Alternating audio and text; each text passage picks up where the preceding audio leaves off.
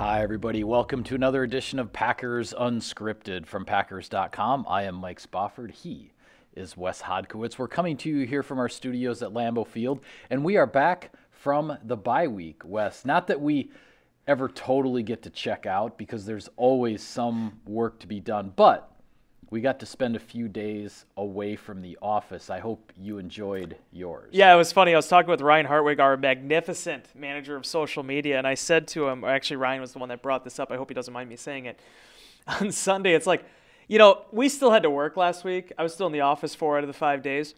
But it is interesting when you get through Sunday night, you're like, oh, so this is how the other half lives. Like they work 5 days and then they're off Saturday, Sunday. Not everybody. I know there's a lot of people that work on the weekends, but it was really refreshing to be able to do that. Honestly, it was just kind of important just to catch up on life a little bit, get some Christmas presents bought and purchased and projects taken care of. So it was fun. Yeah, I kind of enjoyed those opportunities to sit down on Sunday and watch an NFL game. And then when it's over, just turn the TV off and go do something else as opposed to like, oh, now I have like 6 hours worth of work to do because the game is over, right? So that's not that was not just where for the we record were on Sunday. We did the show 5.5 years. That's the first time I think I've ever sneezed. I think it Packers is Unscripted. I think it is. If we're not stopping, no, we're this not, is and unscripted. we're not going to reshoot. We're not going to reshoot either. That has to get in. Matt Arvin, do some. He's busy enough, but do some research. I don't ever remember sneezing on Packers Unscripted, and I realized I'm like, I can't contain this. This is going to happen. So I apologize. We're off to a rip-roaring start here in week 14. Well, where I did want to start this show, actually, with regard to watching football on Sunday, is to talk about 2 streaks that came to an end. One being the Detroit Lions' winless streak. They had not won a game, I believe it was for 364 days, dating back to December. That's what Paul Allen told me. Of 2020. And the Lions get a last-second victory over the Minnesota Vikings, which has some implications for the Packers that I'll get to in a minute. But the other streak that ended, Wes, Jamal Williams actually fumbled a football.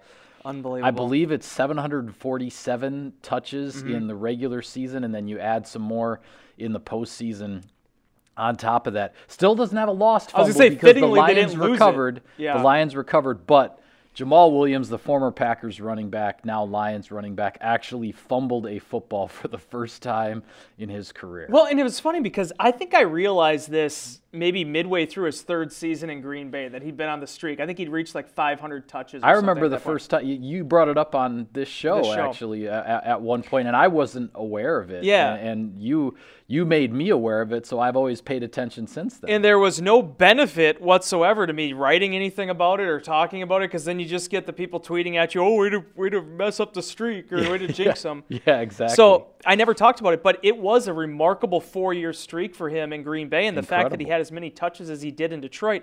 The guy, I said this number one thing about Jamal Williams, the biggest compliment I can ever pay him, he is such a good fundamental football player and a good fundamental running back. So fortunately for them, they didn't lose the ball, and fortunately for the Detroit Lions, they didn't lose that game. They found a way to win a game that you can tell meant a lot to Dan Campbell and that football team. Yeah, absolutely. A crazy sequence of events there at the end of the game with the 4th down decision, and then the Vikings decide to get a touchdown instead of work the clock, and it leaves Jared Goff a whole bunch of time.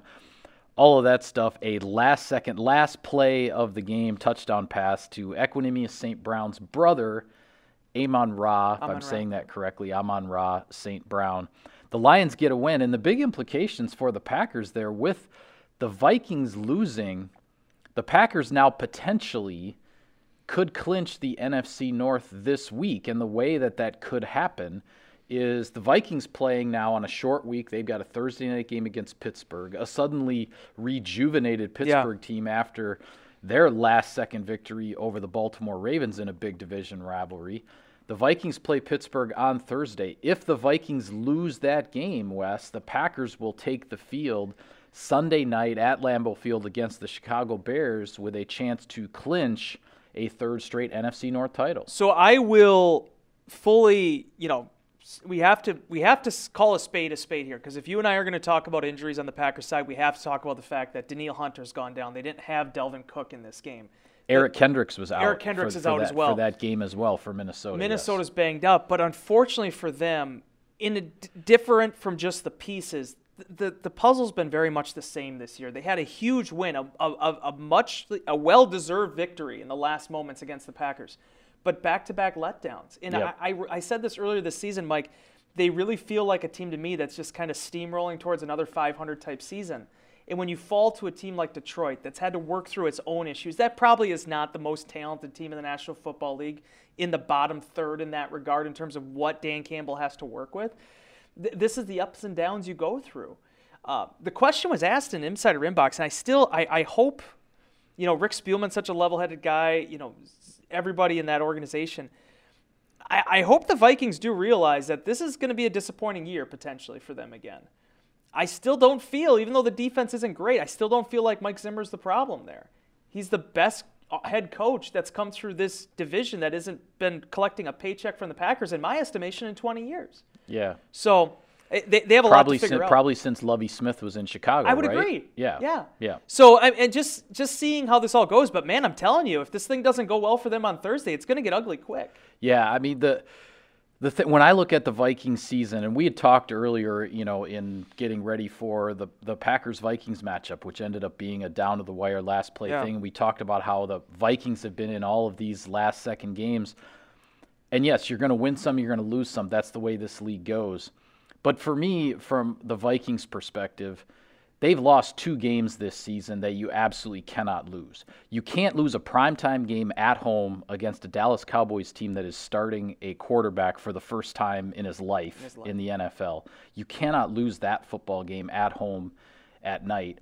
And you can't go to Detroit and play a division rival that is 0-10-1 when you have so much to play for and let that game get away in the final seconds. To me, I mean, yes, as I said, the Vikings have had all of these last-second losses, wins, back and forth, whatever. But those 2 games that you really cannot lose, that's the difference between the Vikings being 7-5 and 5-7 right now, are those 2 results. And there's been a lot of poo, slung at Jared Goff this year, but you got to give Goff credit. That looked like a guy that had been there and he'd seen a lot. He played in a Super Bowl, and in winning time, he came through for his football team.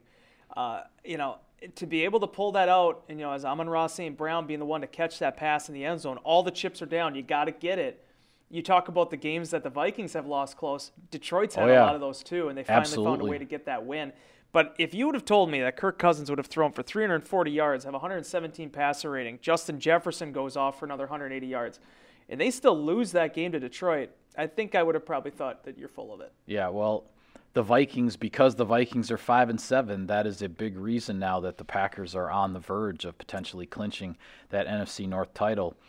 Turning our attentions a little more directly to the Packers, what we're waiting to see this week, Wes, because I've used the word potentially on this show already, and Matt LaFleur used the word potentially in his meeting with the media on Monday. Maybe, just maybe, David Bakhtiari and or Jair Alexander and or Zadarius Smith could be back on the practice field for the Packers very soon. Now, again, we don't know, and Matt LaFleur, as he has said all season long, was making no guarantees, no promises whatsoever. But signs are pointing to, whether it's this week, next week, maybe heading into Christmas, whatever the case might be, that these 3 all-pro players, a 5-time all-pro left tackle, 2 second-team all-pro defensive stars, could be coming back for Green Bay here at some point during the stretch run. It's at least good to hear the way and the inflection in LaFleur's voice when talking about those 3 guys. Because to make note of that, when he was asked about Josh Myers, he was quick to say, no, he's not going to practice yet. He's not that close. He could have easily just written off any of those other 3. Right. He didn't do that. Now, again, there's a lot of excitement in the inbox. There's a lot of excitement on Twitter. Calm down just a little bit. Jair Alexander hasn't practiced yet. Zadarius Smith hasn't practiced yet. David Bakhtiari practiced a little bit, didn't practice for the past few weeks, could potentially be back this week. It's still a process. But the Packers to be sitting at 9-3, 1 game out from the top of the division, as you said, how close they are to clinching a division title, to have those guys potentially available on the horizon for them here, be it on Christmas, be it against the Vikings, be it in the finale, be it in the playoffs. Right. That is going to be such a galvanizing moment for an offense that has had to weather not having Bakhtiari at the most important position on the offensive line for 12 games this season, for an outside linebacker group that has just had to make it work They've had to ask more from Rashawn Gary and a cornerback contingent that has just been a bevy of different guys contributing and different, utilization of personnel on a week-to-week basis. Any of those 3 guys come back, great. 2 of them come back, fantastic. You get 3 of them back and you add them to the recipe that the Packers have already been building. That's what can get you over the hump here in terms of being able to really start thinking we are not just a team wanting to compete for a Super Bowl. We expect to be there. Yeah, absolutely. That's the biggest wait and see thing here with the Packers with regard to personnel down the stretch. 5 games to go in the regular season. As you mentioned, the Packers right in the thick of things as far as the top playoff spot. That number 1 spot in the NFC will be the only one with the bye, which the Packers got last year. You have Arizona at 10-2. The Cardinals knocked off the Bears this past weekend to maintain that 1-game lead. Packers and the Buccaneers at 9-3. The Cowboys and the Rams both 8-4. So you're looking at 5 teams within 2 games of one another, with 5 games to play, with all of this potential jockeying for position and everything going on. It's going to be really interesting to see how this shakes out. It's going to be incredible theater down the stretch. And I know Matt LaFleur, and you asked him the question about that. He mentioned it's like this every year. But to have, one team that is in first place with 2 losses, but to have this many teams in the 3 and 4 loss range, and really all on a given day looking like the best team in the NFC, it adds a lot of elements to this. And then when you look at the way that these seasons end for some of these teams, like Washington, for example, someone pointed out in Insider Inbox. I never even realized it until then. Washington finishes the year with 5 straight division games. Yeah. You have these different stunning mix and matches of these schedules, and seeing who prevails out of it. And if you're Green Bay, all you can do is focus on yourself. And for them, they're coming out of a Week 13 bye. It was challenging to get to that checkpoint, but they reached it. And now you're trying to build on that during this final stretch of the year, and 3 of the 5 at home, and certainly some winnable matchups against the North. Well, it's really interesting too. I know we don't talk much about the AFC on this show, but right now when you look at those playoff picture graphics, the 7 teams in the AFC that are in those 7 playoff spots, all of them have either 4 or 5 losses. All 7 of those teams are within 1 game of the loss column, within each other. So there's going to be a lot to get sorted out in the other conferences. Can I ask you an impossible question? Sure. Are the Patriots the best team in the AFC? I'm going to say no. Okay. That's fine. Yeah, I'm just curious. I think right now they might be. I'm just not convinced that in January they will be. The Patriots. Well, if the wins are strong enough, maybe they will be. The Patriots are playing some really, really good football right now, and I think we've seen the Chiefs, the Bills, the Bengals, the Chargers. We've seen all these teams in the AFC go through these ups and downs. The Patriots are the team that is on the steadiest course right now. But again, it's still. There are 5 games left, and then you have the postseason with only 1 team getting a bye. Everybody except that 1 seed would have to win 3 playoff games to get to the Super Bowl. To me, there's still so much football left that I just don't know, even though the Patriots are playing the best right now, that they'll be playing the best in January. What a brilliant game plan, though. Wow. I mean, amazing. 45 carries, 3 passes. And honestly, putting your young quarterback in a position to win. Somebody asked that in inbox too. Well, what has Mac Jones done to be the Rookie of the Year? He's done every single thing that Bill Belichick has asked him to do, just like he did every single thing that Nick Saban asked him to do. And this guy is making this thing work. And honestly, Mike, if you ever needed to understand how valuable coaching is at this level and to have good coaches, if you don't just believe it looking at Lambeau Field and what Matt LaFleur and his staff have done, what Bill Belichick has done and that staff have done this year, Steve Belichick, all of them, I enjoyed watching that football game on Monday night. That was enjoyable to watch for as bizarre as it was. Yeah, it was. It was a reminder that it's fun to watch football games this time of year that are not played indoors. And when field position matters. Yeah, absolutely. Great. Some shout-outs to our sponsors, Wes. SiriusXM NFL Radio delivers hard-hitting analysis and up-to-the-minute NFL news that true football fanatics need 24/7, 365. And at Cousin Subs, we have something for everyone, like our Wisconsin cheese curds, mac and cheese, golden fries, and creamy shakes, all paired with your favorite sub or sub in a bowl. Cousin Subs, we believe in better. All right, the opponent coming in to Lambeau Field, Sunday Night Football in primetime. It will be the Chicago Bears. The biggest question that the Packers are going to, again, wait and see as far as the opponent goes is, will Justin Fields be back from the rib injury that has cost him a few games now, or will Andy Dalton be still under center for Chicago? I guess in my mind, I say I don't know if it's necessarily something the Packers are overly concerned about, which quarterback the Bears play, but you sort of have to have a proper plan for each one, don't you? Because these two quarterbacks are very different players. I don't want to say I was disappointed in Andy Dalton, but man, if you would have taken away the uniform number, the shock of red hair, all of that, I wouldn't have believed that was an Andy Dalton quarterbacking the Chicago Bears on Sunday. I watched that didn't look good. It didn't look good, and he made mistakes that, again, I get it. It's the NFL. It's a highly competitive league.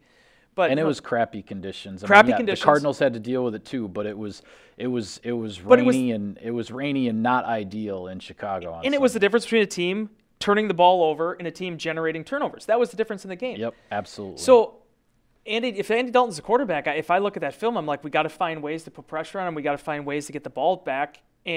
But if I'm Matt Nagy this week, as I've said probably for the last 3 years, when David Montgomery is right and they get the ball in his hands, that offense is different. It doesn't matter who the quarterback is. It doesn't matter what the offensive line looks like. It doesn't matter if Allen Robinson is playing. David Montgomery is the catalyst to all this. And I thought Montgomery played exceptionally well in that matchup with the opportunities that he was given. But they made way too many mistakes. To me, I don't think the Chicago Bears are a bad football team, but they made some pretty bad mistakes to be able to put themselves in a position to win that game against the top team of the NFC right now. Yeah, absolutely. They simply turn the ball over too much, and you can't do that. I agree with you wholeheartedly on Montgomery that the Bears offense looks efficient. Yes. When the offense runs through David Montgomery. Now, that being said, I also think from a passing perspective, they've missed Allen Robinson sorely. Yep. And I'm not sure how many games exactly he's missed now, but he's a big-time target, and no matter who the quarterback has been for the Bears, and I think offensively they've missed him. And on the defensive side, it's not the same without Khalil Mack coming off one of those edges. The Chicago Bears, to say they've lost their edge, I mean, yeah, pun intended and all that, but without Khalil Mack, this group just isn't the same. They had one team sack and no quarterback hits of Kyler Murray in that game. The pressure just wasn't the same. Now certainly, Hicks has gone through his stuff this year. I still think Roquan Smith, I still think incredibly highly of him. I still feel like they have pieces. I feel like this is going to be a more competitive game than I think Packer fans are really thinking it's going to be. It's Sunday Night Football. It's Packers-Bears. They're going to bring it. Yep. But the attrition that has sort of taken its pound of flesh here of the Bears, I think you're starting to feel it a little bit more because I think in some ways, now they weren't put in great positions to begin with defensively with some of those turnovers, but there just wasn't a sense of urgency I didn't feel that game. I just didn't feel like the Bears thought they could win it outside of maybe when Montgomery got that rushing touchdown. Arizona comes right back and gets down the field quickly. James Conner gets that pass, and it kind of felt like that was all she wrote. Yeah. It's going to be interesting to watch. It's fascinating to follow how these things go because you had all this outside hubbub about Matt Nagy and his future. There's been a lot of distractions for the Bears, and the injuries haven't really helped matters. Yeah, they certainly haven't. Quickly here, Wes, before we go, a little bit of a plug. Packers fans, if you're looking for holiday gift ideas, team historian Cliff Crystal's book, The Greatest Story in Sports, is now available at the Packers Pro Shop. The 4-volume hardcover book set tells the true, complete story of the Packers' first century from humble beginnings to heartbreaks and triumphs. Buy your copy online or in-store today. A tremendous holiday gift idea. And to tell you what kind of a man Cliff Crystal is, I put this on my Instagram, but I only have like 800 followers on there. This is a little bit bigger platform, so I'll use this. Cliff worked on this book, well, if you count his entire life, that has basically been dedicated to Packers history. I was going to say his career starting in the early to mid 70s being a Packers beat reporter. Had some great hair back then. He looked like he's on the beat. I love you, Cliff. But the thing I love about Cliff is, so it's been over 4 years. I think he's actually been efforting with this particular book. Yes. And all the hours and the sacrifices he's made. I'll tell you right now, when I'm Cliff's age, I'm going to be on a beach somewhere. I'm not going to be writing about Packers books. But the fact that we were asked to edit like a couple chapters took me a weekend. I don't know how you had a couple more than I did. I think maybe it took you some time. And we still got mentioned in the table of contents page, the bibliography, if you will. And Cliff still threw us in there. He did all this work, and you and I just read some words and edit some stuff. Yeah. And he felt compelled to do that. Amazing human being, an amazing book. I can't wait to read all the chapters. I got to read a couple of them. Just an incredible testament to journalism, to writing, and dedication to a craft that I think sometimes can get lost. Yeah, absolutely. And I've talked to Cliff about it, and he's said so on our website when he's answered fan questions and whatnot too, that when this book project came up, Mark Murphy told him, get the Packers history right. Like this is, and Cliff has talked about all the books out there that have the myths and the things that haven't been really vetted and explored, and whether or not stuff is true. Cliff went through all of it, folks, and this truly is the definitive history of the first 100 years of Green Bay Packers football. So it's worth your time and your money, I believe. It's a beautiful. I was down in the pro shop, maybe picked one up already. An incredible presentation. I love the way they did the binding, and it's great. It's going to be a lot of fun. I'm looking forward to reading it this offseason. All right, with that, we'll call it a wrap on this edition of Packers Unscripted. Be sure to follow all of our coverage of the team on Packers.com. For Wes, I'm Mike. Thank you for tuning in, everybody. We'll see you next time.